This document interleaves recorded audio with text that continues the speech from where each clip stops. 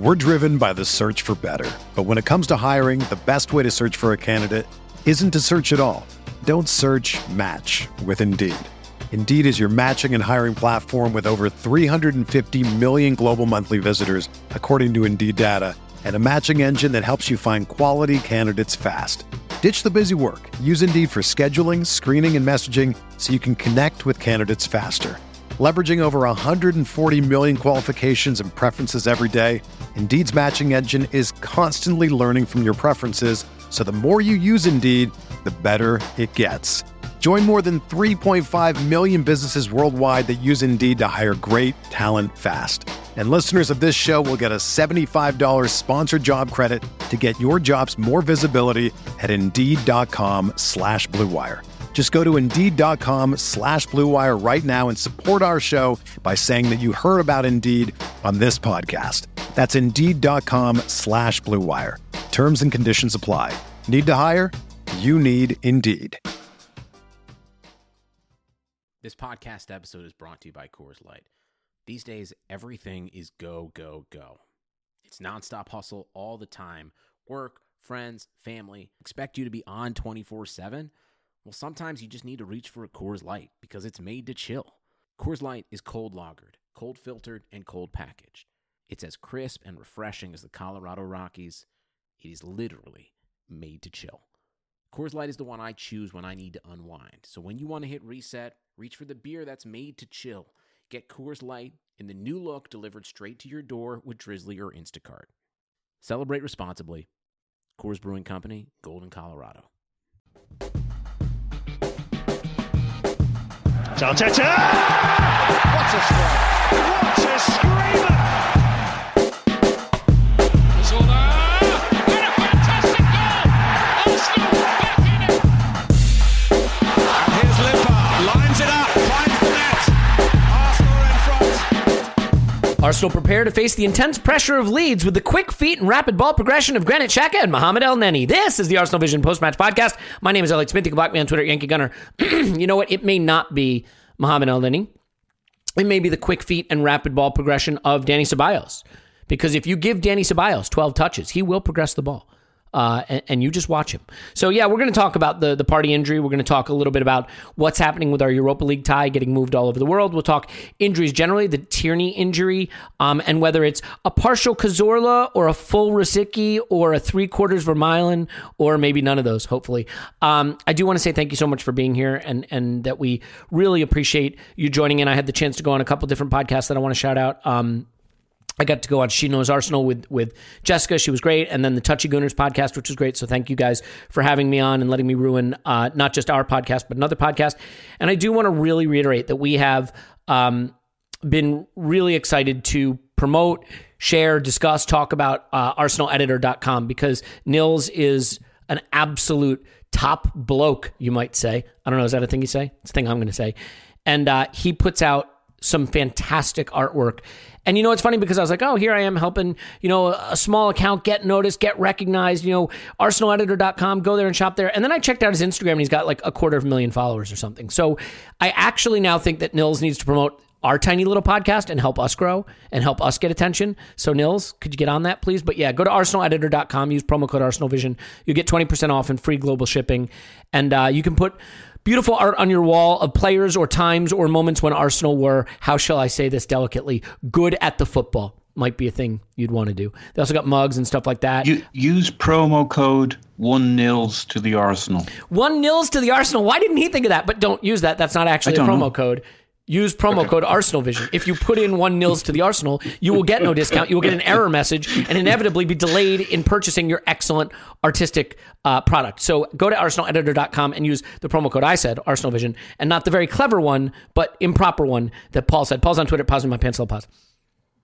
Woohoo! Tim's on Twitter. It's Roberto. Hello, Tim. Hello there. Are you enjoying the hashtag banter, Tim? have you been enjoying it so far? Very much so. Yeah. Good. It's like having a brandy with Oscar Wilde. I don't know. I don't even know I'm still taking what that one in. means. I don't think the good thing about being how should I say this, a Philistine, is that I have no idea what that means. So I'm happy to know that. I did get Oscar Wilde was renowned for his repartee and his ability as a raconteur to make witty asides and observations. I don't know that he drank brandy. Raconteur, is that the game where you're in a small court and you have a small tennis racket and you hit it against the wall really hard and you see it like stock traders like to play? Or that's racquetball, not raconteur, same difference. Clive is missing all of this awesome communication, this witty banter, because, and I quote, "I've had a lot of microphone time, mate. Maybe I should step aside and let the other guys talk." And really what I want Clive to know is all you're doing is stepping aside and letting our hashtag numbers plummet. So I don't know why you would do that, but he has done that, and he will be back tomorrow for our Patreon Premier League Roundup. Look, if you do not want to sign up for Patreon, please do not do it. Of course, just consume the free podcasts that cost you absolutely nothing, and we will still be delighted for you to be here. But if you join the Patreon and you watch the rewatches, the Villa rewatch was genuinely insightful thanks to Clive, but also because of seeing it again and analyzing it again, the scouting videos, the instant reactions, the Premier League roundups, the in the spotlights. We try to do a ton over there, and then we have the Discord where we all chat with each other, and I have a new... it's going to be a participation audio platform. I don't want to give too much away, but it's going to give a chance for all the patrons to be able to get in, ask questions, have open discussions directly with us. So if that sounds terrible, then do not do it. It would be a horrible. Why would you do something that sounds terrible? But if it sounds good, I cannot tell you how much it means to us. I'm not going to share Tim's personal story, but suffice it to say that over the last year, the Patreon has literally changed lives for us at a time when it was very important. And so I cannot thank you enough. And if you'd like to support our podcast that way, it would mean the world. And if you do not, again, just being here means the world. I've gone 4 minutes and 34 seconds of talking absolutely no football. And don't think that I can't go another 45 minutes doing it. But I'm not going to. So, Tim, let's get on to some of the news. And I think the most pressing thing we need to do right now is pull our hair out, scream, yell, cry, tear at our flesh over injuries, which I am more than prepared to do. You may not be prepared to do. Let's take the Thomas Partey one first. The news breaks that he will not play against Leeds. And then I think it's Chris Wheatley comes out and says he may be out for a couple weeks. He may miss the Benfica game. It didn't look definitive what he said, but it certainly looked from what he put out there that Partey will miss the first leg of Benfica and potentially the second leg. So let's take this first with respect to Leeds. I looked at this as a game that actually, sneakily, we could have a really good chance to go out there and do something kind of fun against them because of how bad their defense is. But the key is getting around that press, and Thomas Partey for me is a key part of that. So having said all of that, how do you feel this impacts the preparation for Leeds, and how worried are you generally about the developing injury scenario surrounding Thomas Partey? Yeah, I'm worried in two respects, I guess. One, about him. I mean, his injury history before he came to Arsenal was pretty impeccable. I mean, we have to, I think, take into account that this is a very unique situation in terms of the COVID situation, the calendar in itself, that he came over on deadline day, and so his future was up in the air pretty much all summer. That surely has an impact on how you train, if not mentally as much as anything. Which team am I going to be playing for, et cetera, et cetera. So I think that's a big part of it, coming to a new club, not having a pre-season, then going straight into a really, really hectic schedule. And I have to say, on Arsenal's part, it's difficult. Like, you can absolutely blame Arsenal for the recurrence of the injury he got against Spurs, for example, because it was clear that he came back too early and he was rushed back. On this occasion, I really don't think that was the case. I think they were extra careful with him. I think they held him back for a few games that he was probably fit for, just to make absolutely sure. They substituted him in games and things like that. And so it looks like one of those niggling ones that not really gone away. And that's always a bit of a concern. You could say that maybe that's a symptom of the situation, and maybe, you know, once the season's over, gets a bit of a break, has a proper pre-season, that maybe that'll go away. So I'm not sure how worried I am about his fitness in the long term, but for the rest of this season, I think it's a real concern. And you know, that brings me to the second reason I'm really concerned. I think more than anywhere else in our squad, that is the biggest drop off in quality. So not only has Partey quickly become a really important player, he's not just an important player because he's a really good player. It's just because there's nothing else there. Quite frankly, I mean, Elneny, just completely different type of player and different quality of player. Dani Ceballos, you know, not as good as Thomas Partey, not as big a drop off in quality to Elneny, but just a completely different type. And honestly, I think the Xhaka Ceballos partnership is bad, I think, to be honest. Albeit in terms of, I just think they both really want to sit in front of their defence, and that's a really bad kind of combination. That said, we haven't really seen those two together with Smith Rowe ahead of them. So that kind of piece linking the attack. So, you know, maybe Xhaka and Ceballos.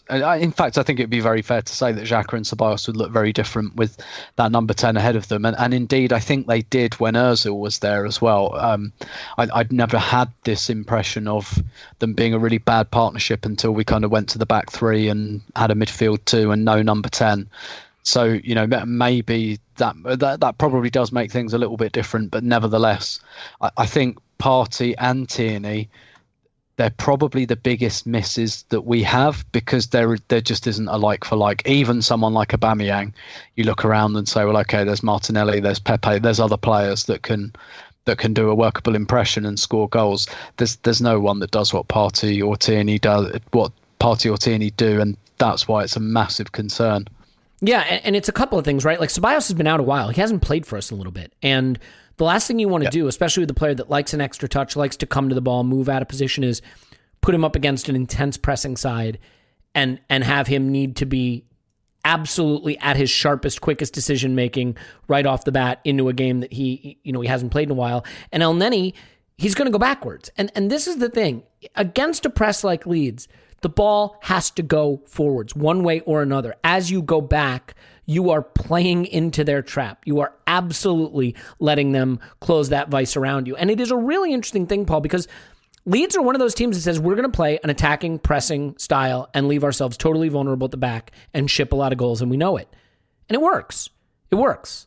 They score a lot. They have scored 38 goals on 36 expected goals. They are basically tied for fourth in the most expected goals in the league, behind only United, City, and Liverpool. They are second to last, and it's not close in expected goals against. Only West Brom is worse. They are 5 expected goals worse than the next worst team, Crystal Palace.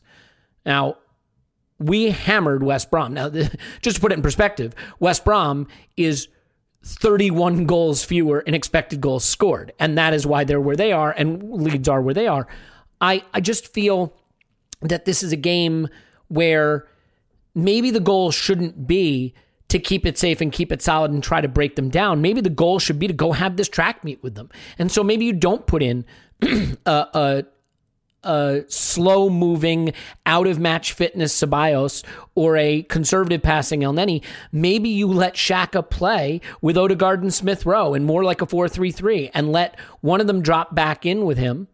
You know, but you give it to guys who can turn, look up, and distribute quickly, high technique, skillful, quick passing players who are progressive, and you say, okay, we're going to be a little bit vulnerable. But Leeds aren't going to play their way through you. That's not how they're going to get goals anyway. You're not looking to shield the back four. You're looking to not turn the ball over in midfield.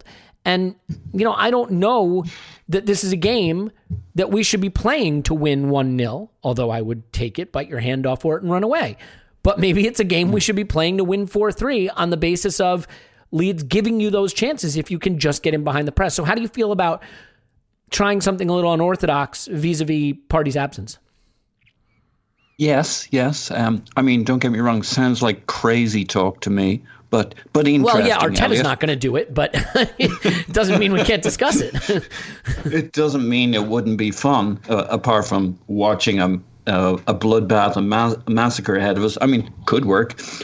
So interestingly, we mentioned West Brom, and Tim mentioned we haven't seen Jack and Ceballos for a while. Last time we did see them, I believe, was that West Brom game, and it kind of suited both of them. Now, this will be a different battle. But if it is Xhaka, Ceballos, Smith Rowe ahead of them,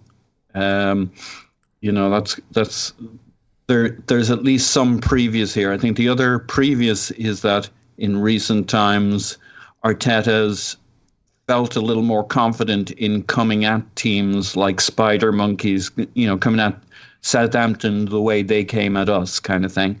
So, does he go for a conservative approach, or does he go for let him taste some of our bayonet here, and are we a much more attacking and progressive side looking to pressure them? Now, Leeds is a tough one to take on because nobody does the pressing more consistently, more fully across 90 minutes.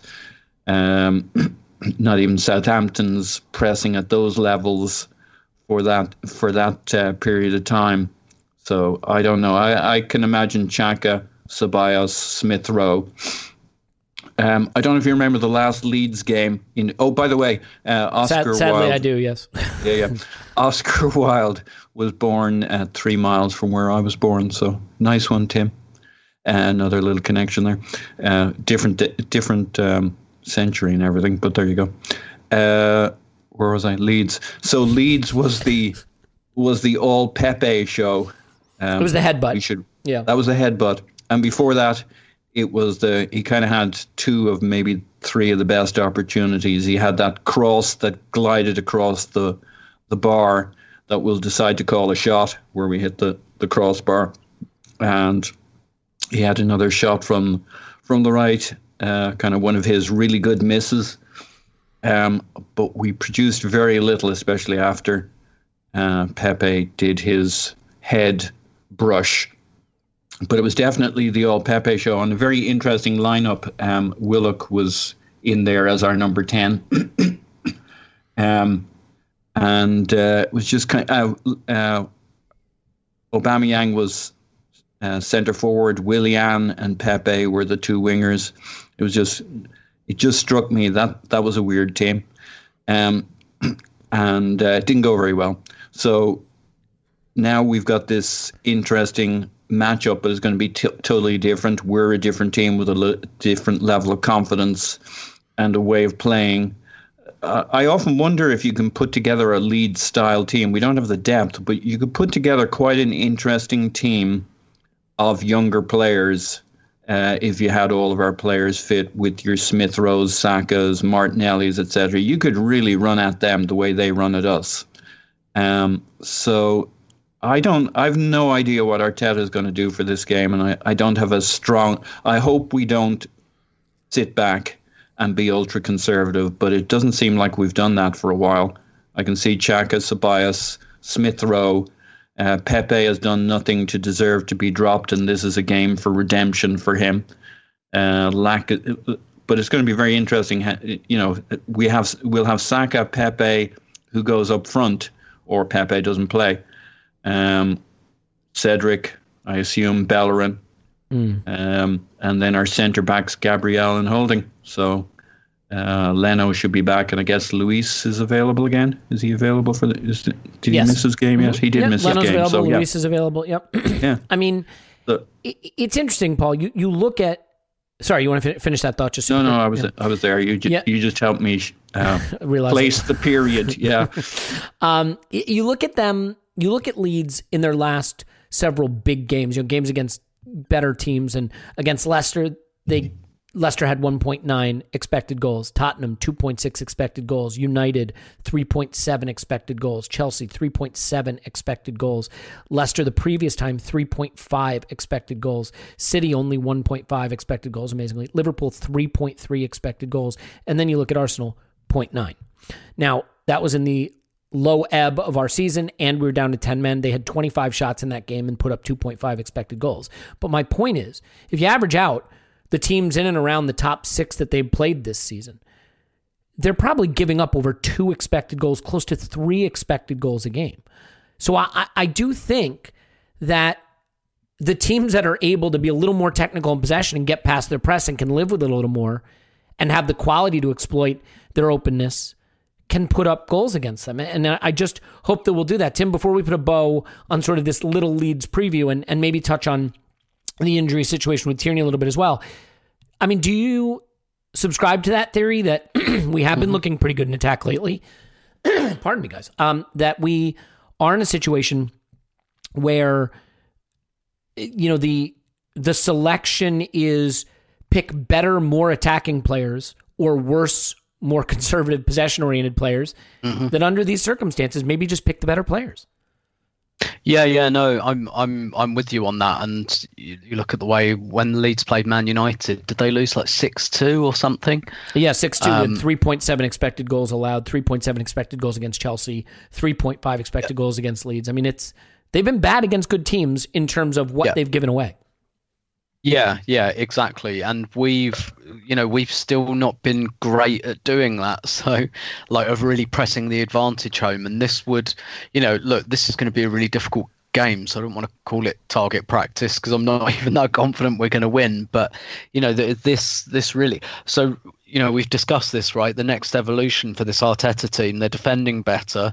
Now they're progressing the ball better. And the next bit is about, right, let's actually, like, put some people in the box and maybe start scoring some goals would be nice.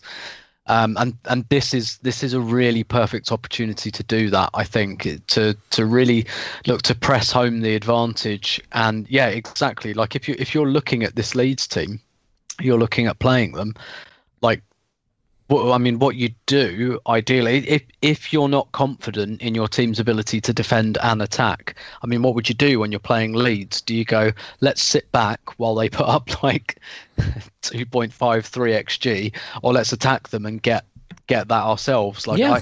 I think it's a relatively simple equation. It's we can get like 3-4 big chances if we attack them. And the thing is about Leeds as well, that I'd say, having watched them this season, they're still a good team and they can give you really, really big problems. They're not an unknown quantity anymore. Their results, I think, are, have been dipping a bit in the last few weeks. They're still a bit up and down, but they had a good kind of, good 3-4 games without a victory recently.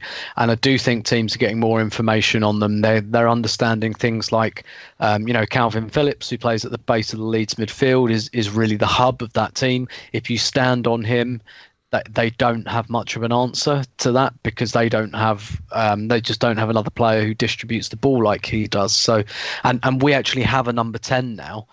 And a big part of the reason I think we played Willock at Ellen Road was not, I think it's partially driven by the fact that it was off the back of a couple of good Europa League performances, but I think it was also on the back, it was also with the view to kind of marking Calvin Phillips a little bit. Not sure Willock. The only other game I think he started was like Wolves, and we were doing something similar, trying to neutralise their midfield. Yeah, precisely. And yeah, exactly. So, but we actually have a number 10 now, and one I think that can really do this, is really good at kind of cutting off passing lanes and closing down. So, that's something like if we. And also the other thing about Leeds have got 2 really good attackers, right? In Patrick Bamford, albeit he's been spotty recently because he was way above his XG earlier in the season, and that began to peter out, but he's picked up again. And then they've got Rafinha, the Brazilian forward, who looks really exciting, really good, quite unpredictable, but someone who I'd probably mark as the biggest threat of their attack. But I think if you sit on Calvin Phillips, you can get a lot out of Leeds. You can stop them, and I think you can kind of get them to turn over the ball. So I'm with you. I would very much be framing my kind of team talk as Leeds are really bad at some things. They're really good at some things, and we have to be mindful of those, but let's concentrate on the things they're really bad at. Yeah, it sounds so simple, but pass and move. Like, get the ball, give the ball, get the ball, give the ball. And I think with Odegaard and Smith Rowe, you have players who do that. I think Xhaka has been doing it a bit more, although I wonder if some of that is he's under less pressure because Partey absorbs more of that. In Ceballos and El Neni, I'm a little less confident in their ability to do that. And Ceballos can, but in general, he'd prefer to have those extra touches. And I have to tell you, I think it's also the fact that Ceballos gets drawn to the ball, and against a press, you have to keep those distances, right? Because you make it easier to close down and press a team if you lose your spacing and chase the ball. It's also just the fact that he's been out a little bit, and this is a tough game environment to come right back into. If we were going to be facing a packed defense that was going to sit deep and we had to pick the lock, and he has more time on the ball, he can fine tune his skills that way. This is a little trickier. I guess, Paul, then the question is, what Arteta will do, also in light of the fact that it is Benfica on Thursday, and I know Tim certainly doesn't think that we should be chucking the league, but rotating with an eye towards a bigger game isn't chucking the league. This is a tricky one. Leeds are ahead of us in the table. We are 2 losses on the trot in the Premier League. 3 in a row seems to undo all the good work you've been doing in terms of improving the way you've been playing, if not fully improving your position in the table. And yet, if we lost to Leeds and destroyed Benfica and we're on to the next round in Europe, ultimately, I think people would live with that. So how do you think he balances that? I mean, Smith Rowe has a lot of minutes on him right now in consecutive games. Not for the season, but since he's come in. Saka has a lot of minutes on him, period. Is there a potential for him to just give a run out to guys? I mean, it's not going to make anyone happy if Willian starts. I mean, God forbid he start Reece Nelson. Martinelli is a guy who could come in and start. Is there a possibility that maybe he will surprise us and prioritize Thursday? Or do you think under the circumstances of the last 2 losses, any inkling he might have had to do that is probably gone now? No, I think there's rotation and there's rotation. Him making a couple of changes of players who are basically just as good as each other is the kind of rotation we should be considering right now. And you mentioned a few good ones there, right? And it depends on what their data says. If they're in the mythical red zone, like only they'll know, maybe Saka's right where you want him, getting the minutes that keep him fittest and strongest. There's a lot of benefit to playing a lot of games back to back up to a point. So are they at the red zone, or are they right where you want them to be? Only they can tell, and we can't make that decision without the data. But Smith Rowe could be Saka seems to be able to play pretty much week in, week out, game in, game out. Smith Rowe, this is all new, so they got to be very careful with him. And they have Odegaard. So, and with Saka, they have Pepe. And if they want to play Lacazette and Aubameyang, and there's one spot left, it's not a massive sacrifice to your chances of winning. Of course, we prefer Saka starting in the moment because he's part of the magic formula, the kind of the first ingredient in the mix for our creativity. But maybe this is the game for Pepe to show he can do it without Saka on the other wing. I don't know if you want to change Saka and Smith Rowe and put in Odegaard and Pepe and think you're going to get something just as good. That might be a change too far, but whoever's closest to that red zone, if you take Smith Rowe. So I don't think wholesale changes. I don't think he'll sacrifice the Leeds performance, but he's got Martinelli, he's got Pepe, he's got Odegaard, all knocking to start. And right there, and no great fall off between the people who are there, apart from the chemistry and the mix aspects, but not in terms of quality. That would be my take. And those are really his only concerns he has to worry about. I mean, no matter how you feel about him, Xhaka can play every game back to back for whatever reasons. He's built like a tank and moves like one. And as you look across the team, these days Bellerin seems robust. We don't have other concerns, so we've too many players on the front line. That's probably where we need a little rotation. So some interesting choices for the manager. Yeah, I mean, the one thing I want to say is we always assume that rotation is just these players are in the red zone and we want to keep them fresh. Sometimes you rotate just to avoid the outside chance that the player gets a freak injury. You know what I mean? Like if you say, we're just going to go ahead and risk Saka, for example, because he's not in the red zone. What if Saka gets kicked and his ankle breaks? I mean, knock on wood. Again, I realize you say, well, that could happen in any game. Why would it's just when you're on the eve of a big game, sometimes you just say, let's not roll the dice at all. And I'm not saying that's the right call, by the way. I'm just making the point that red zone or tiring or fatigue, those aren't the only reasons you would necessarily rotate. Sometimes you do it just, the old expression, wrap them in cotton wool, right? God forbid, keep him safe, keep him out of there, and let's just make sure he's playing against Benfica on Thursday. Yeah. But there's a counterbalance to that, and again, we don't know, but the counterbalance is when you talk to those fitness guys, what's the name of the Arsenal fitness guy who left? Shad Forsyth. Dr. Fitwell. Darren Burgess. Dr. Good Feeling Hamstring. Yeah, I think I think that's the guy who took care of Michael Jackson so well. I remember him talking about, and I'm sure Shad Forsyth said something similar, that there's a counterbalance to that, which is actually the way you keep people fittest and strongest is playing them more, not less. It's the periodization thing, right? Like I'm familiar. Yep. And again, in general, Paul, again, I'm not disagreeing with you on the fitness side. I'm saying just to literally eliminate the possibility of getting kicked and being out of the game. It's the freaking. Yeah. It gets you started, but then you can get injured in a game, and that comes down to fitness periodization. And like the best way to keep players strong is, it varies by player, but keep playing the bastards. I agree. I'll give you the reductio ad absurdum, right? Reductio ad absurdum. Let's say we were playing Leeds for a chance to finish 10th in the league on the final day of the season, and on Thursday we had the Champions League final. You wouldn't play any starters, not any of them, right? Yeah. So you get my point. And I am not saying Benfica, the first leg of Benfica in the first knockout round of the Europa League is the Champions League final. And I don't know why I'm even debating this with you, because you totally get my point, and I totally agree with yours. And ultimately, though, Paul, have you noticed how much things have really changed between us? Violently agree. we like keep agreeing on stuff, and I was saying this in the WhatsApp. We so much get on these days. I've started attacking Clive and Tim on the pod because I need an outlet. Yeah. And here's the issue. Well, Tim, let me ask you this. How much do you think what he does now for the rest of the season is dependent upon?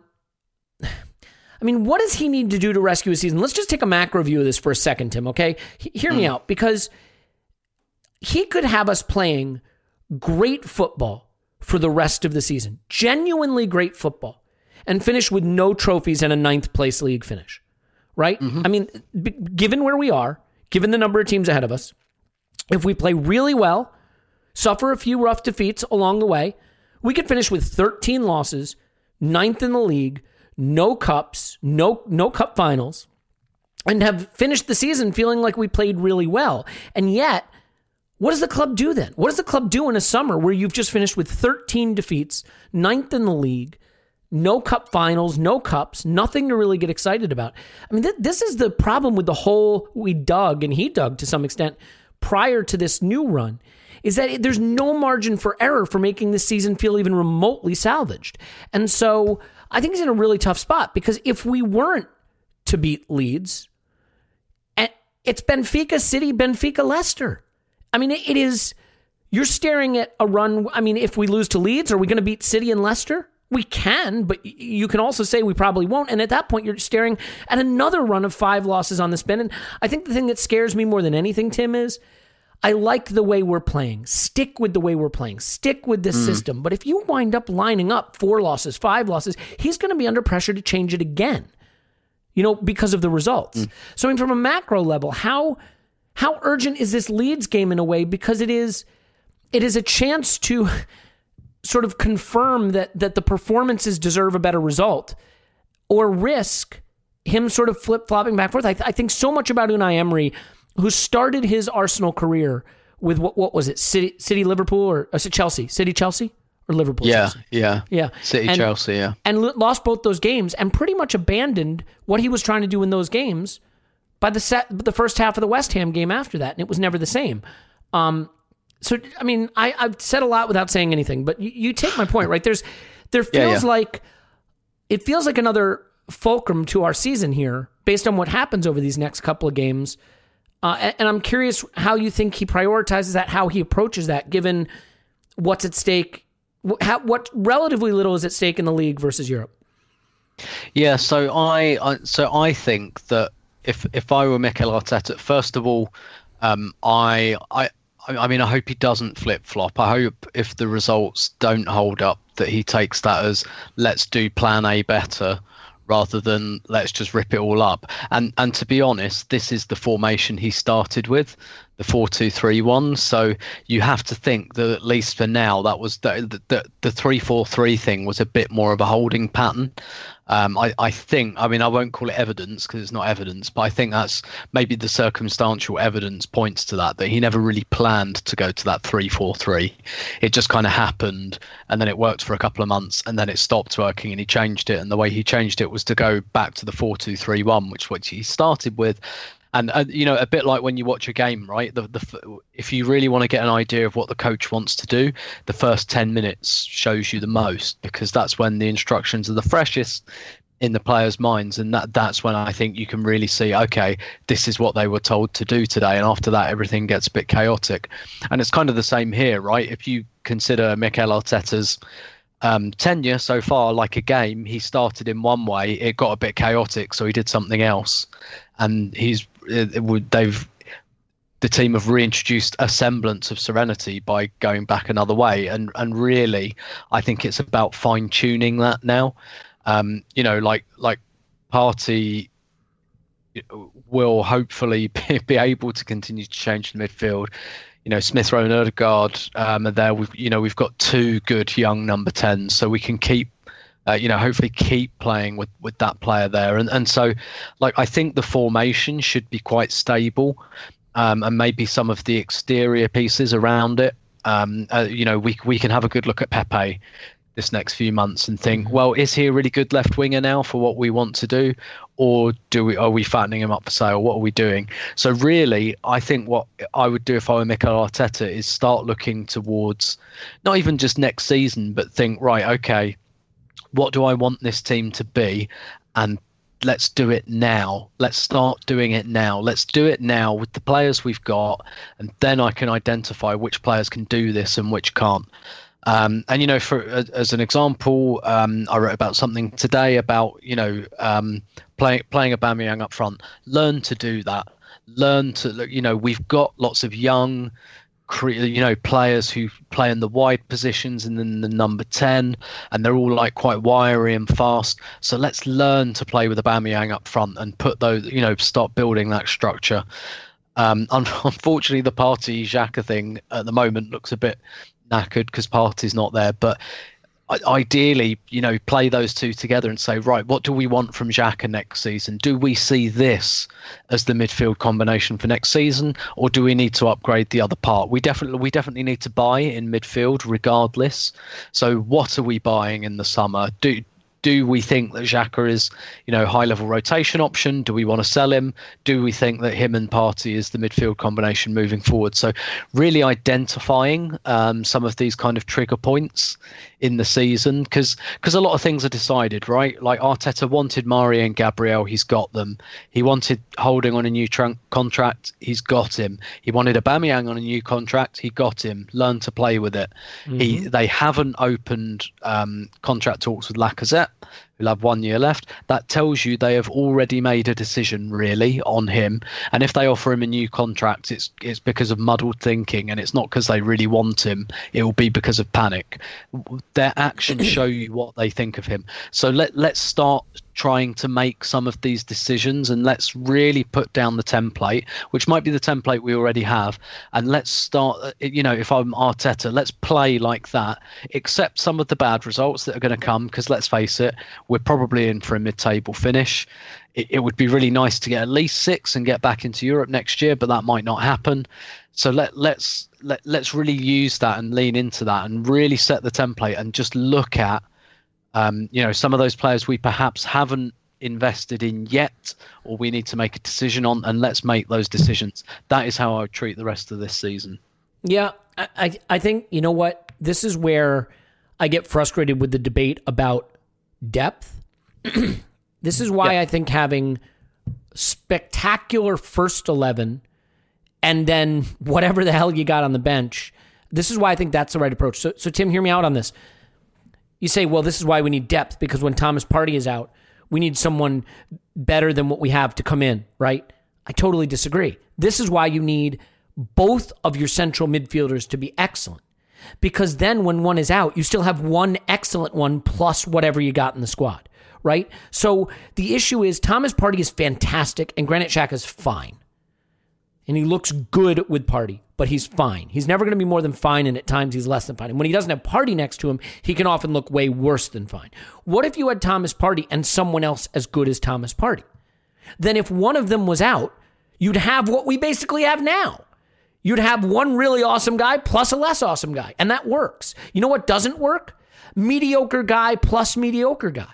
That's why depth doesn't work in my view, because if what you do is you build around depth instead of building around top-end talent, then when you're missing one of the few stars you have, you wind up having mediocrity throughout the side. If you lose Partey right now, your midfield is mediocre plus mediocre. If you upgrade on Xhaka and one of those two is out, then your midfield is excellent plus mediocre, which is what it is now, and that can work. Did you see what I'm saying, or am I once again incoherent? Yeah. Like, I think as long as you have lots of top-tier quality in the first 11, it can work when one or two of them is out. The problem is when you have limited quality but plenty of depth, when the good guys are out, you're just bringing in mediocrity throughout the squad. Mm-hmm. Yeah. I understand that. I think really what you kind of want, if you can, and again, this is really difficult to do in some positions, is have someone who can do a workable impression. So again, like I completely understand that this might be pie in the sky, but someone that at least is vaguely similar to Thomas Partey in midfield. I mean, some players you just can't do it with, like Liverpool, Van Dijk. You can't get. You know, and we're not even talking about quality here.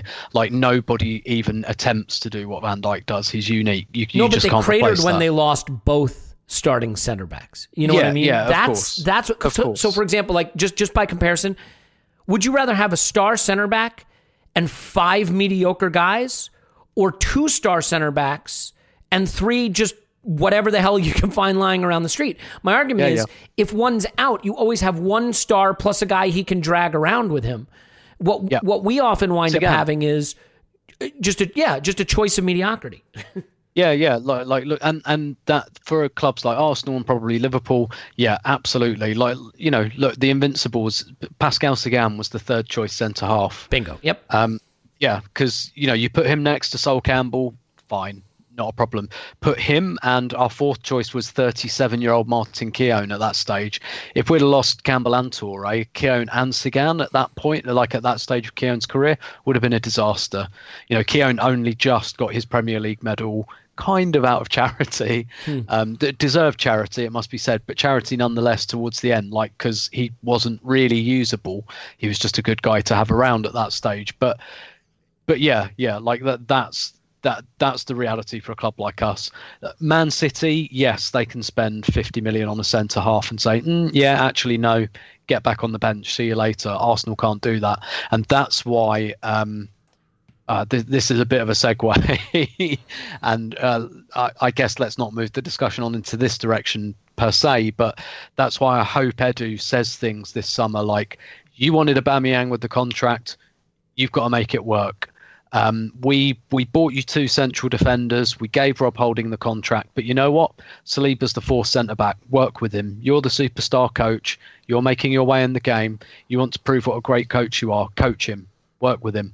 That's kind of what I want Edu to do this summer as well. Well said. Yeah, and I mean, because it's, look, you know, to your point about if we had lost Toure and Campbell, like, if you take the 2 starting center backs out of any team, they're going to be bad. It doesn't matter how much depth you have. You're never going to have enough depth to have a good season if you lose your 2 starting center backs or your 2 starting central midfielders. Your season is always going to be compromised. And I think there's this notion that, oh, if you just have tons of depth, you can lose however many players you need. That's just not reality, right? I mean, but Paul, I mean, so this is, I think this goes to what we wind up needing to do in central midfield, and we're off topic a bit, but why not? Because it's a midweek with no game. In terms of what to do with like Lacazette or what to do with Granit Xhaka, you think about it. Santi Cazorla and Francis Coquelin was a partnership that worked. The problem is what happens when you lose Santi Cazorla in that partnership. You lose a title to Leicester. That's what happens because you have Flamini and Coquelin. But what if you had Santi Cazorla and another Santi Cazorla? What if you had Cazorla and Thomas Partey, so to speak?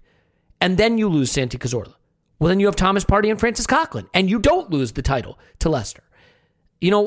Or you have Thomas Partey and Flamini, and you probably still don't lose the title to Leicester. So I think this gets at the issue of some of these players now that I cannot believe we're going to do the bad thing again, and I'm scared we're going to do the bad thing. Granit Xhaka is going to come due for contract talks, and it's going to be a case of, well, he's here, it works, it looks good with Partey, let's just give him another deal, and now we have Granit Xhaka into his 30s leaving on a free. And it's going to be Lacazette, well, he's here, strikers are expensive, and Nketiah is not working out, and now we're going to have Lacazette into his 30s leaving on a free. These players aren't going to take us where we want to go. Do you think the club will have the fortitude to just do the smart thing, cash in on them, knowing it's a bit of a risk, knowing it means you have to be a savvy operator in the market and go try to improve the starting 11? I hope they do. I hope they have the confidence to do it because they've got this talent spotting, engine cranking. Remember, we got rid of all our scouts and we were going to lean on video and data and our stat DNA department and all that good stuff. Yeah, I heard they got the YouTube version that like gets rid of the advertisements too. So they're really ready to go. So, and I don't want to, I don't want to be, I said that in a very skeptical way or ironical, is ironical a word? No. Way. I mean, maybe they do, but that's what they need, right? Because if you don't have good options, you have a little look around, a half-hearted look, and you say, oh, fuck, let's take the easy choice here.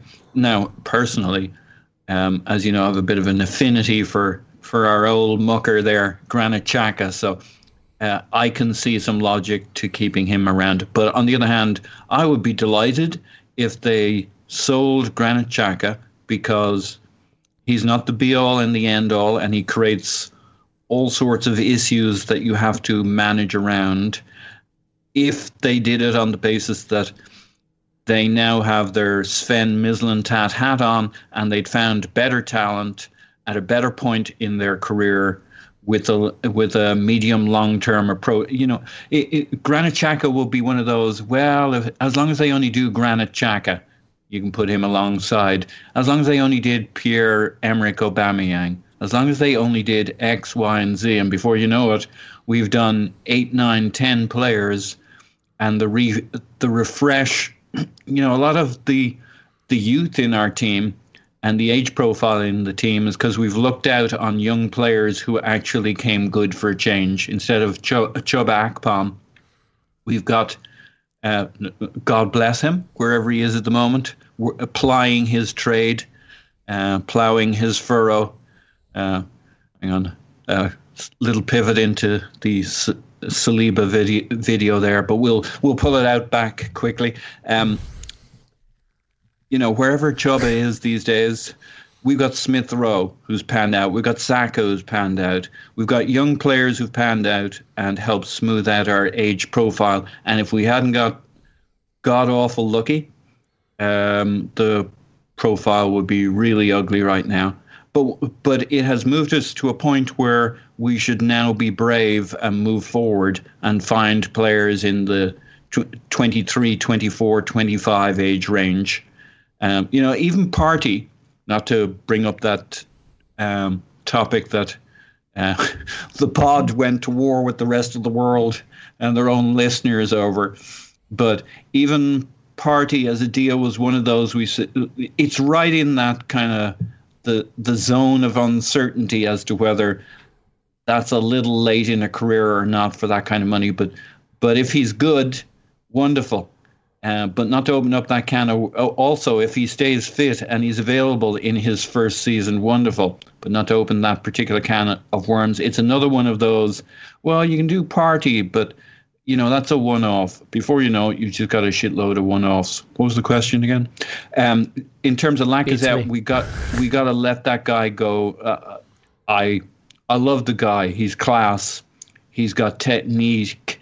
As a player, he's been revitalized, and I think he's very important and significant to how we play at the moment.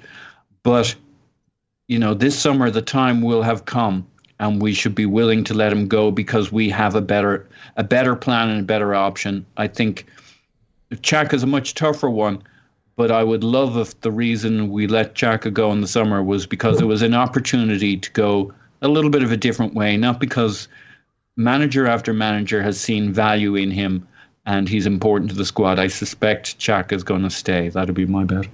Yeah, and again, it's just the point that if you think about what you're actually putting on the pitch and whether football is a strong link or a weak link sport. And I know people disagree about this. For me, it is the number of excellent, world-class, top-tier, however you want to phrase it, players you put on a pitch that determine your success. And so to that respect, I think it is a strong link sport. I think if you have 3 decent forwards, you've got nothing. If you have Cristiano Ronaldo and 2 terrible forwards, you've got something. If you've got 3 decent midfielders, you've got nothing. If you have Kevin De Bruyne and 2 decent midfielders, you've got something. And so on and so forth. And if you have Virgil van Dijk, and you know what I mean? And so my point is, when you focus on having the best possible first 11 filled with superior talent, what you essentially do is you insulate yourself from the impact of rotation and injuries. Because if a couple of them are out, the mediocrity you're bringing in is still playing alongside exceptional players. And that to me is the difference. And just to be redundant, because I enjoy doing it again, if you've got Santi Cazorla and Thomas Partey, losing one of them and bringing in a mediocre player can work. But and so interestingly, isn't Leeds the antithesis of that?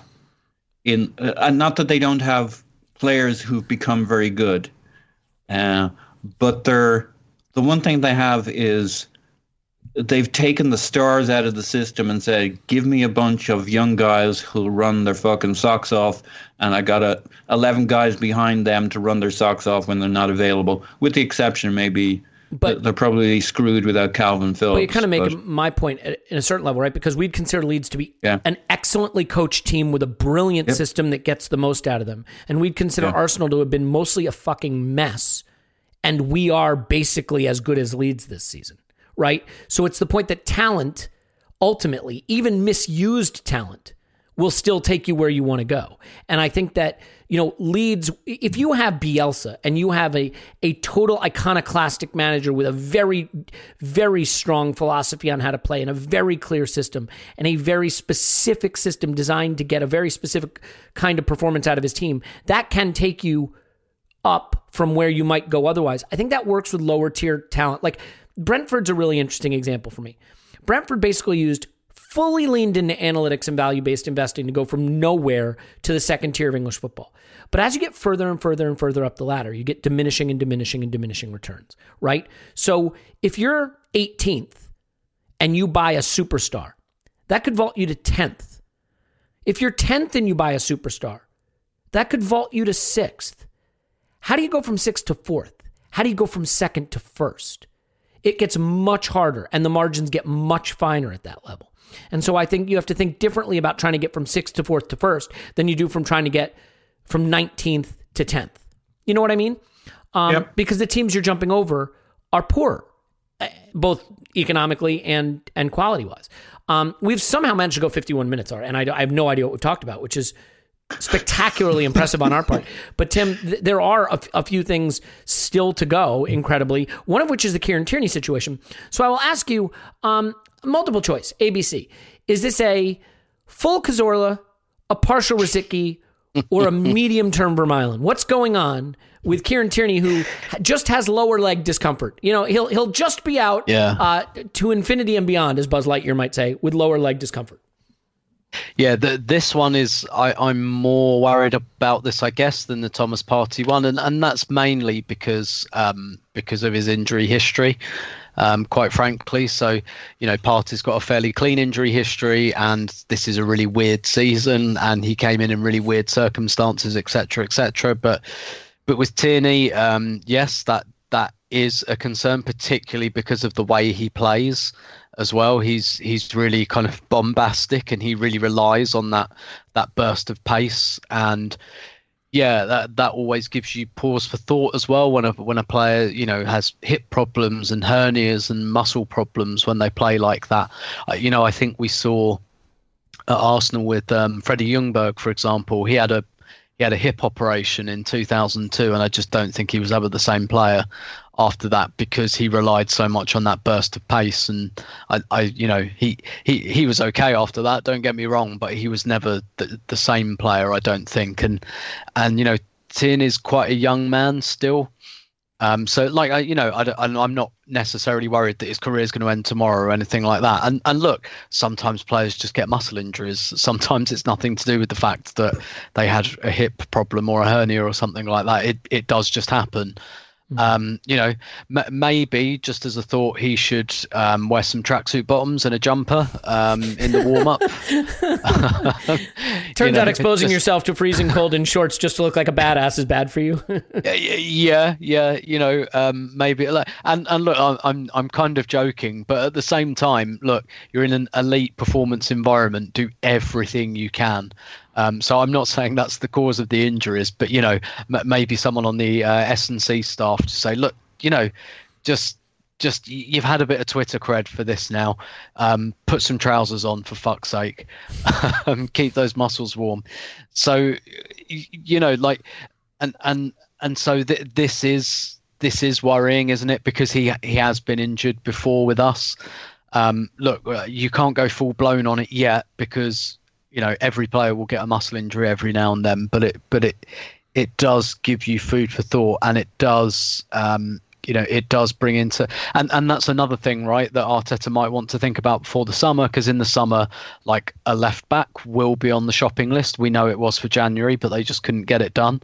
So again, that might inform what kind of left back you buy, because maybe if you're more if you've got more faith in Tierney's muscles, you might say, do you know what, just buy anyone. It's fine, because they're not really going to be playing. But if you think that Tierney might miss 15 games a season, then or more, then you might have to buy a slightly better quality backup left back. So yeah, this is one I'm concerned about, and it does seem to be lingering. And the thing is, we're never like told, oh, he's pulled it, like that's it, it's a grade 1, 2, whatever hamstring pull, he'll be out for 3 weeks. And that's always a concern as well, because you don't have that certainty, and I'm not sure if there's any certainty in the treatment. Are they just trying to get him fit, or is there, it kind of it gives me in the worst case scenario, it's one of those where you go, maybe we're going to have to get him under the surgeon's knife and open him up, and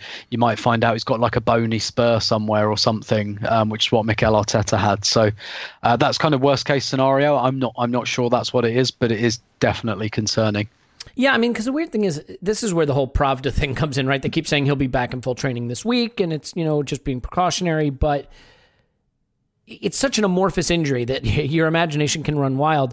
I do think, look, Thomas Partey had a spotless injury track record at Madrid, and I'm not too worried about it.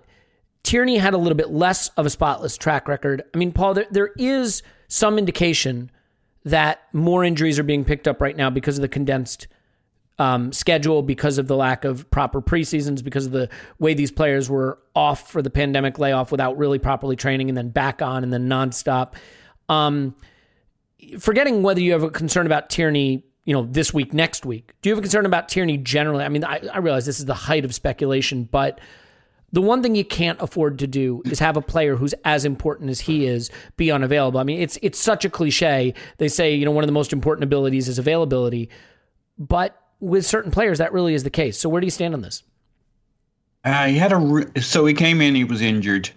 He had a reputation as being injured. It took him a long time, a reputation he'd earned as being injured. So that was obviously concerning. And we saw him for a little bit, and then we didn't see him for a long time. And he's come back, and he's actually had a really, really good run of games for us, where you start to feel confident that they've kind of learned the player, and the players maybe matured, got stronger, is learning how to take care of himself. And now we've got to this phase which kind of feels like a significant step backwards into a problematic area of him having kind of, at least to us, not well-defined issues, just general kind of what do you call that, whack-a-mole kind of stuff with some issues here and some issues there that are all related to kind of balance, fitness kinds of things. Partey seems a little bit that way too, that not generally, but in the short term, it's kind of a few different things to do with overall strength and fitness and conditioning, that kind of whack-a-mole thing. Yes, obviously he's such a key player, and we have nothing like that on the left side of the pitch. And we really don't have anything like that on the right side of the pitch. It's a whole dimension that goes kind of back to front, the hard charging, chalk on your boots, wing back who get you right up the pitch, and we don't really have anybody to that. The closest thing we have to that is Saka playing as a wing back rather than a full back. And if you look at reasons why the team we send out makes you think we might win on any particular day, one of the first names you're going to check to see how we're going to play and whether we're going to play to the full dimension of what we can do is Tierney. I mean, he just brings a level of capability, of speed and power, and angles of threat along the left that nobody else can provide, and we don't really provide on the right. And then another person you're going to check, is he on the team sheet as Partey? Because if you have those two guys in there, and a number 10, Smith Rowe, and of course you want Saka, beyond that, you're like, okay, I think we're going to be good today. And without Tierney, we kind of Cedric's had a couple of great games and a couple of okay games, but he still can't do what Tierney does for us, even when he plays well and maybe puts in a couple of good cross-field diagonals, etc. He's not going to give us that threat up the outside, overlapping whoever. And in particular, if we play Aubameyang off the right, off the left, which we're probably about to start doing unless we play him through the middle, Tierney is the player that mixes best with Aubameyang. That's where having a left wing who you're really trying to rotate around into being a left forward makes the most sense with Aubameyang, and nothing else really works. You've got a kind of a weakness in that side without a left-footed, hard-charging fullback like Tierney. Yeah, I think it's one thing if you have an injured player who's in and out of the side, but when it is someone who seems to be so central to everything we want to do, that's really problematic, right? Because how do you build a rhythm and a system and get in any kind of form if one of the guys that's really, really important in the way you want to do things is in and out of the team? There's certain players, I feel like, center backs can come in or out, or maybe, maybe a winger if he's similar to another winger, but we just don't have a guy that can do what Tierney does, which changes the whole system at some level. Yeah, I think I'm an advocate for what we've done, at least historically, with Aubameyang from the left because he's got more space. But if you don't have Tierney and you're not playing Saka, for example, as a wing back, not that I'm pushing for that right now because we love him where he plays. But if you don't have Tierney overlapping Aubameyang, I swing more fully to let's play Aubameyang through the middle, and then at least that makes all kinds of sense in in many ways from a striker standpoint, and then we free up our wings to just put the best players to connect with Aubameyang. But if you have Aubameyang on the left, you can lose that whole side without Tierney in terms of threat and attack, and I don't like it. So I think without Tierney, I'd swing my vote to Aubameyang through the middle. Yeah. I believe we should be playing Aubameyang through the middle. You know that. And I think now that we have a proper number 10 and a little better spacing, in general, I think it's also just, I like high touch, high involvement players at wide forward. You know, guys who can contribute in the build-up in ways that Aubameyang can't. And I still think if the ball's going to find its way into the box, I trust Aubameyang to find the positions to be in to get to goal-scoring chances in a way that I don't trust Lacazette. You'll lose a little bit in build-up, but we don't need the number 9 playing with his back to goal as much with the players that we're using now. So, yeah, I would definitely give Aubameyang a run through the middle there. I mean, Tim, I know you sort of agree with that. I emphatically agree with that. Agree with that. Yeah, okay, fair enough. In terms of the way Pepe's been playing too, I mean, especially having rewatched the Villa game, I was impressed with how much. I mean, Pepe was even better than I kind of remembered.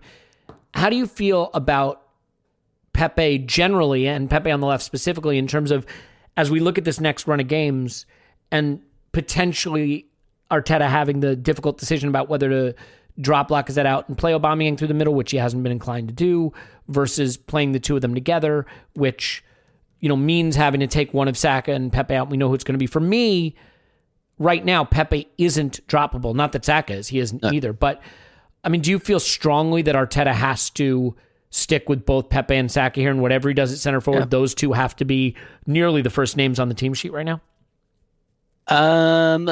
Maybe for this game, I don't think we have a big enough sample size on Pepe. My stronger feeling is just play Aubameyang through the middle, because the other reason it makes sense to me is we've just got so many players in those other wide forward positions, and on the wide left, like Pepe can kind of do the Aubameyang stuff on the left.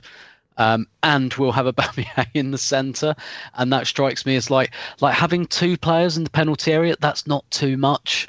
Like that's okay. You can have two. It's all right. You don't just have to have one. Like we have one player in the penalty area generally, and look at how many goals we've scored this season. It's pathetic. Like at least two need to be in there, and I just think it's a nicer balance. Like, you know, you have broadly two creators and broadly two guys who get in the box in kind of Pepe and Aubameyang. And if it's not Pepe, then you've got Martinelli, who does exactly the same thing. So I just think that left side is it's probably a jump to say it's sorted, but there's two really good options there, both of whom are players who can score and make goals, and we can have Aubameyang in the middle, and we can have Saka on the right, and one of Smith Rowe, Odegaard behind them.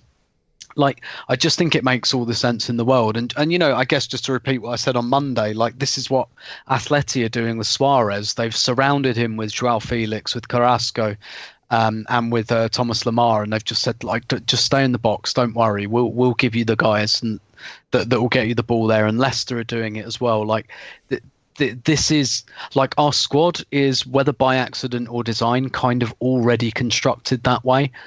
And we already made the decision to give Aubameyang the contract, and we've already made the decision not to start talking with Lacazette about a contract. So, you know, those decisions are made. Let's work with them. Let's go with them. And again, like someone like Pepe, we keep playing him there, keep him going. You know, we know he can add goals and assists, and we need those. And if in May you decide it hasn't worked and he's still a bit of a bitty player and he's not giving you enough, fine, then sell and move on and buy another guy that can perhaps do something similar. Or, you know, if say Lacazette and Nketiah both go, buy another striker or whatever. Like you can assess your options then. But to me, like Aubameyang on the left just doesn't have a long-term future. He's 31. Even if I thought he was playing it perfectly, that, you know, he's not, you can't play him there when he's 33. And I agree with you as well, Elliot, for all of the kind of, well, we miss some of the link-up play when Aubameyang plays in the centre. I think we miss it even more when he's on the left. I think you need your wide forward to be able to do that stuff, and Aubameyang, he can't do it. That's not the player he is. So I think we lose even more of that build-up stuff by having him on the left. Basically, wherever you put Aubameyang on the pitch, he's going to be low touch, but he'll score you a goal if you give him the ball in the right area. And I would much rather have that utility through the centre than on the left wing. Yeah, so then let me ask you a tricky one. Having said all that and agreeing with all that, what now for Gabriel Martinelli? I mean, it is easy the way football moves so quick to forget the extraordinary potential of certain players. In my view, Martinelli can be as good or better than Bukayo Saka. Now, that could wind up being lunacy, but that would not have been a heterodox viewpoint as recently as a couple months ago, or certainly last season. It's a heterodox viewpoint right now because we're seeing what Saka can be, and he's absolutely elite. And, Martinelli had, 2 games where he wasn't great. So, in modern football, he's washed, right? But you cannot convince me that a solution that leaves Martinelli regularly out of the team is the right one. And yet, I'm not sure what you do. I mean, maybe in the long term, what you do is you sell Lacazette, you sell Nketiah, and next season your backup striker is Martinelli and your backup winger is Martinelli. And then his way of getting in the team is he plays when Pepe doesn't, or Saka doesn't, or Oba doesn't. And that gives him lots of ways to be across the front line. But between now and then, how and when does Martinelli get in? Because there's no FA Cup left, there's no League Cup left, there's no group stage of the Europa League left.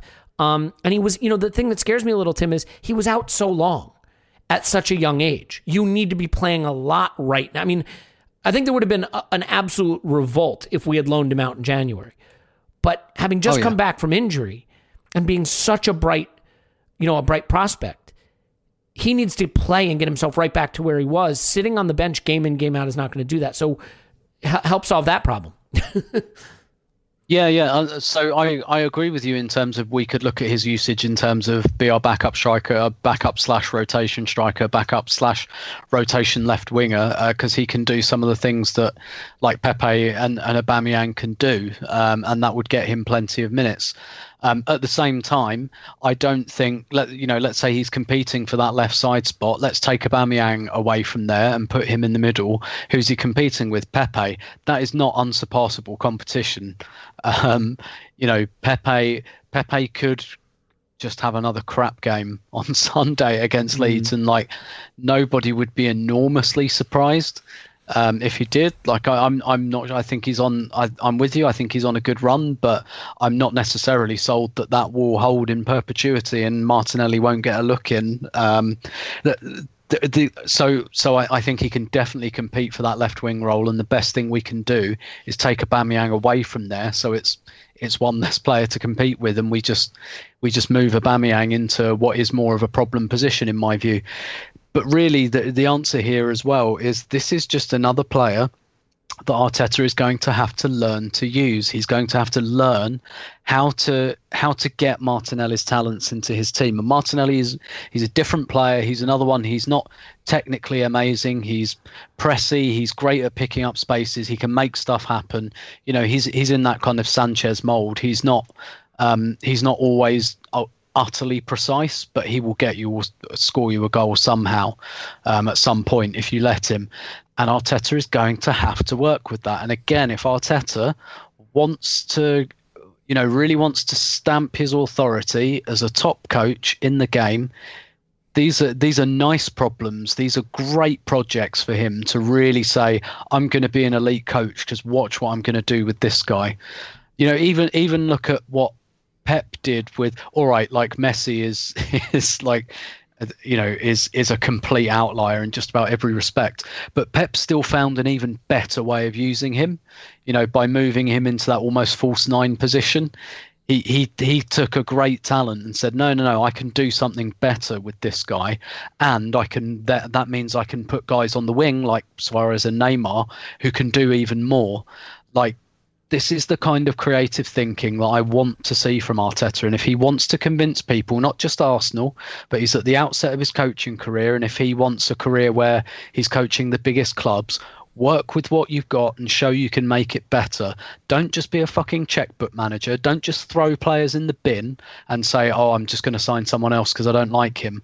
Work with them. Show what you can do. Show you can improve players, even elite players. Show you can improve them. And that's what I want him to do. And that, again, to repeat myself, that's what I want Edu to say to him this summer. I want him to say things like, look, you signed off on the Aubameyang contract as much as I did. Make it work. We've got Martinelli. This is a generational talent. Make it work. We've got Saliba. This is one of the best, one of the highest rated teenage centre-backs in Europe. Make it work. This is what, like, Arteta is not at the stage of his career where he can be a checkbook manager, and Arsenal is not the club for that at the moment. Work with what you've got. Find out a way that you can get Aubameyang and Martinelli into the same team, and I think you can as a kind of strike pairing, right? If you've got, let's say, Saka and Smith Rowe kind of doing the build-up creative stuff, let's have Martinelli and Aubameyang in the box. And that might be a bit lopsided, and you might have to switch things around, maybe put Martinelli right, Saka left, whatever. But these are nice problems for a coach to solve. These are nice projects. They're not straightforward. No one's saying that it's a silver bullet to just put Aubameyang up front and everything's solved. It's not. You've got to do stuff to make it work. But this is the stuff that if Arteta wants to prove himself as a coach, that for me, he has to do. He has to. Otherwise, he is never going to get to the club that just says, fuck the 30 million centre half. I'll put him in the reserves and sign a 50 million one. So this is him earning his corn and earning his stripes. Yeah, I mean, so let's finish on this, Paul, because I want to get your take on it as well. The one thing that we have to be careful of here is nobody deserves a place in the team just because of their reputation. That goes for, a Willian who's 32 and is being paid a lot of money and has sucked. But that also goes for a teenage phenom who we all think is going to go to the top of the game. I think Tim nailed it for me, which is you have to build your team in a way that you make paths for the players that are important assets at the club. And so if you re-sign Lacazette, and when you bring in Willian, and when you do things like that, when you keep Nketiah, then you marginalize Martinelli, and then you marginalize Balogun, and we're not going to lose Martinelli. I can't believe the club would let that happen, but Balogun certainly seems gone, and maybe that's not a big deal. He might not be good, but the point is, you have to think about all these moves not just in terms of how they make your team better or worse, but how they create paths for the players that are strategically important as well. So is it that simple that Martinelli finds whatever playing time is available here and there this season as he gets back into form? But with the moves we make in the summer, we create the path for him. And look, there's always the chance that he plays as a sub on Sunday and scores a hat trick in 10 minutes. And suddenly everybody's saying he has to start against Benfica. I mean, football moves very quickly like that. But is that really it? Is it that the moves Arteta makes and the way Arteta manages the club has to respect the value of the assets he has and has to structurally set us up to make room for those players? And I realize he's got some priors with the way he handled the Guendouzi situation, the Saliba situation, so on and so forth. But there's certainly no suggestion that, Martinelli's been a bad apple or that he's been anything other than the model professional. I mean, those are different situations. And yet there's some people that will say Arteta has been reluctant to use Martinelli. I'm not so sure I agree, because the minute he was fit again, I think he started, was it against Chelsea to start this run? And he was a critical part of that. So do you think Arteta maybe has a blind spot with Martinelli at all? And is the solution as simple as the way we reshaped the squad in the summer? Did we lose Paul? Did Paul just fall asleep? I realize we've gone a minute and 15 without saying anything, but an hour and 15 minutes in. That was Paul's attention span. What was yours, listener? Paul, do you want to speak on that, or do you just want to say no? No, I've got very strong feelings. Oh, thank God. Yeah. So I would say that Arteta had been slow to use Martinelli from the beginning of the Arteta era. Martinelli was a factor, and partly because Aubameyang wasn't available for a few games there, probably around the Crystal Palace red card period. Martinelli had a good run, and then Aubameyang comes back. And so in all the talking about clearing paths, etc., I don't have a huge issue about the players we had. you could debate a Willian or a this or a that, but at the end of the day, I don't think it'll be a Willian or anybody else we have who stops Martinelli getting game time and minutes at the end of the day. As he mature, like clearly there was a frustration recently with Martinelli getting yanked at halftime in terms of Arteta. So it kind of speaks to the certain players that Arteta doesn't think that might be. We might think they're playing okay, but they're not playing to his game plan. And Martinelli's young and he's coming along, and I mean anybody with eyes can see he's got the potential. He's got the attitude. He's going to be a real factor. I think that's going to be the case at Arsenal. The only player or scenario where I think you block a Martinelli is by paying Aubameyang 350k a week, creating the next Mesut Ozil problem, and having to start Aubameyang every week wherever you think his best position is and build the team around him. And unfortunately, so far, Arteta has come to the conclusion it's the left wing, which I'm sympathetic to from a Aubameyang standpoint. But the one player that really screws is Martinelli, because that's the one position where he's really shone. We've seen him on the right, and we've yet to really. He's too young and he's too far to develop to be our striker right now. So if he wants game time, he needs to start from the left. And as long as now that we've nominated Aubameyang as the first player on the team sheet and we play him from the left, that's really what's screwing over Martinelli, I think. And another vote for why playing Aubameyang, I've great sympathy for why playing Aubameyang from the left has made sense in the past. Going forward, for this squad to work, given the players we have on the wings, given your Sakas, your who else do we have? Martinelli, our Pepe, our Willian is apparently going to get game time and apparently gets, at least in training, gets the system. Given that those guys are all going to need... Thank God for that, because he sure shit doesn't get anything when he's on the pitch. Yeah, he just needs to do that last piece of doing it when he gets onto the pitch. That's the smallest part, too, from what I've been told now. Yeah, and we got ESR and Odegaard who need game time and hopefully will stay fit and be available and be... So there's a lot of players in there, and it's Martinelli who's mostly getting screwed, and maybe Pepe after that, in that there's only one wing spot available, and in particular on Martinelli's side. I'm less concerned about, like, you can have two players. If you look at, we mentioned City or we mentioned Pep and how he's developed players. I mean, he didn't have any problem with the fact there was a while he bought Mahrez, but Mahrez wasn't starting. Like that doesn't bother somebody like Pep to have two quality guys to play on each side and let them develop, and if they're good and they get the system, they start being starters, or certainly starting every second game and having rotation and options and tactical and coming on after 60 minutes. There's loads of ways he can play, but not if Aubameyang plays 90 minutes on the left, and that's the one spot that Martinelli has proven himself in. Yeah. Okay, so let's leave it with this. And that's all well said. Leeds on Sunday, Benfica on Thursday in Rome, actually. It's going to be two neutral sites. Weird that there's going to be the away goals rule, despite the fact that neither team is playing home and away, but so be it. You have to lose one and win one. Which one are you picking? Fuck. I hate that. I don't want to play. I choose not to run. I'm pulling a Seinfeld. Strange game. The only way to win is not to play. Pick. What movie is that? Oh, fuck. I'm going to go... Yeah. What movie? Know. Do you know? No. Tim, do you know? No. Global Thermonuclear War. Strange game. The only way to win is not to play. War Games. Very good old movie with Matthew Broderick. Anyway, if you haven't seen it, I highly recommend it. So, go ahead. I interrupted with nothing of any relevance.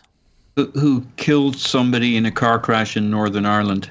He did? When he was with Sarah Jessica Parker. Yeah. Well, great. Now I feel like shit. I apologize. Don't watch that movie. Don't watch any of his movies. Was it his fault? Yes-ish. They were on the wrong side of the road. Got a little disoriented. Why does everybody have to get milkshake ducked? All right, fine. So, I'm going to do with losing to Benfica because we can always win the second leg. Yeah. Okay, Tim. I'd go for losing the Leeds game because winning the Europa League gets us into the Champions League, and doing well in the league potentially gets us into the Europa League again. Can we win the Europa League just by beating Benfica? Can we make that the rule? No, there's but still a lot of work. I'm kidding. Yeah. If we lose to Benfica, then no. Yeah, I will say this. I would definitely take winning at Benfica and losing the Leeds. The only thing that scares me here is I think Arteta is on to something. I think he's found a system that works, and I hope he'll stick with it. And I am nervous that if we start picking up a lot of losses despite good performances, that he's not long enough in the game. You know, we've already seen him abandon one system, and in that case, I would say thankfully. This is different. This is working. And I just worry that bad results could lead to him abandoning what is working and go back to something that maybe feels safer in his mind, but that did not work and doesn't have as high a ceiling. The way we were playing under Arteta when he first arrived, whether you think it worked or it didn't work, had a limited ceiling. We weren't going to get into top four, win a league, anything like that with that system. But we could with this system if it keeps improving. So that would be my only fear. Let's leave it there. Can I say one thing? I know what I said sounds nuts, right? No, not totally nuts. Yeah. It's a gut feel thing. There's I'm not saying we get smashed by Benfica or anything. It's a calculated thing that if we were to just about lose to Benfica but win against Leeds, to your point, that we are building on a way of playing. I'm more concerned that if we lost to Leeds, the chaos and uncertainty around the team leads to a situation where we're not in a great shape, even in the Europa League, and winning the first leg doesn't buy you anything, and winning the Benfica tie doesn't buy you anything unless you're building something, unless there's really something there in the way you play. Hence, it's a very difficult call, but my calculation is I would prefer that we beat Leeds, built on that, and had to come back and win the second leg, balls out against Benfica, and that we would. So I know it sounds nuts, no, but I get that's it. Where my gut goes. I don't know why we'd have to play with our balls out in the second leg, though. I mean, I feel like that just very makes Arsenal it unnecessary thing to do at the moment. Yeah, it just makes it. Oh, touche. It just makes it. A So I think the second leg, I think this is a great idea because we don't know where it's going to be. The two teams should have to have their bags ready, and then they have to scramble to the venue. It becomes like the greatest race. Also, like the game is going to kick off at 2 p.m. whether you're there or not. So that would be funny, right? Like you have to figure out where it is. You have to get there, and if you're there before the other team, you could just start kicking it into their net. Is that what happened at Villa Park? We just got there 90 seconds late. I mean, that might have happened to us quite a few times. You one goal up if you get there first. Yeah. All right. Well, with that exceptional concept laid to rest, let's go ahead and leave it there. We will be doing our Premier League roundup tomorrow, I believe, which should be fun. So definitely join us for that on the Patreon. We do hope you will sign up because we work really hard to bring a lot of good content there and just be appreciative for the people that have signed up. And as I always say, though, if that's not for you, if you can't do it, if you don't want to do it, if you're like, why would I even think about doing that? And you're just here to listen to this, even if you're here to hate listen, we're still thrilled that you're here. And come into my mentions, even though you blocked me, and just tell me I hate listening to your podcast. And I will say, thank you for listening, because that's all that matters. Tim's on Twitter. Roberto, thanks, Tim. My pleasure as always. Paul's on Twitter. Pause my pants. Thanks, Pause. Woohoo. My name's Alex Smith, Blackman, Twitter, Yankee Gunner. Give us a 5-star review. Write nasty things about Clive. That man does not get upset about negative feedback. He loves it. In fact, if you want to go to him at ClivePAFC on Twitter and write negative things, the guy handles it with absolute equanimity. I will tell you that we had nothing to talk about today. We very specifically agreed before this podcast we weren't sure we had anything to talk about, and we still managed to easily cross the 85-minute mark. So kudos to us. We love you, and we will talk to you after Arsenal 10 leads 0.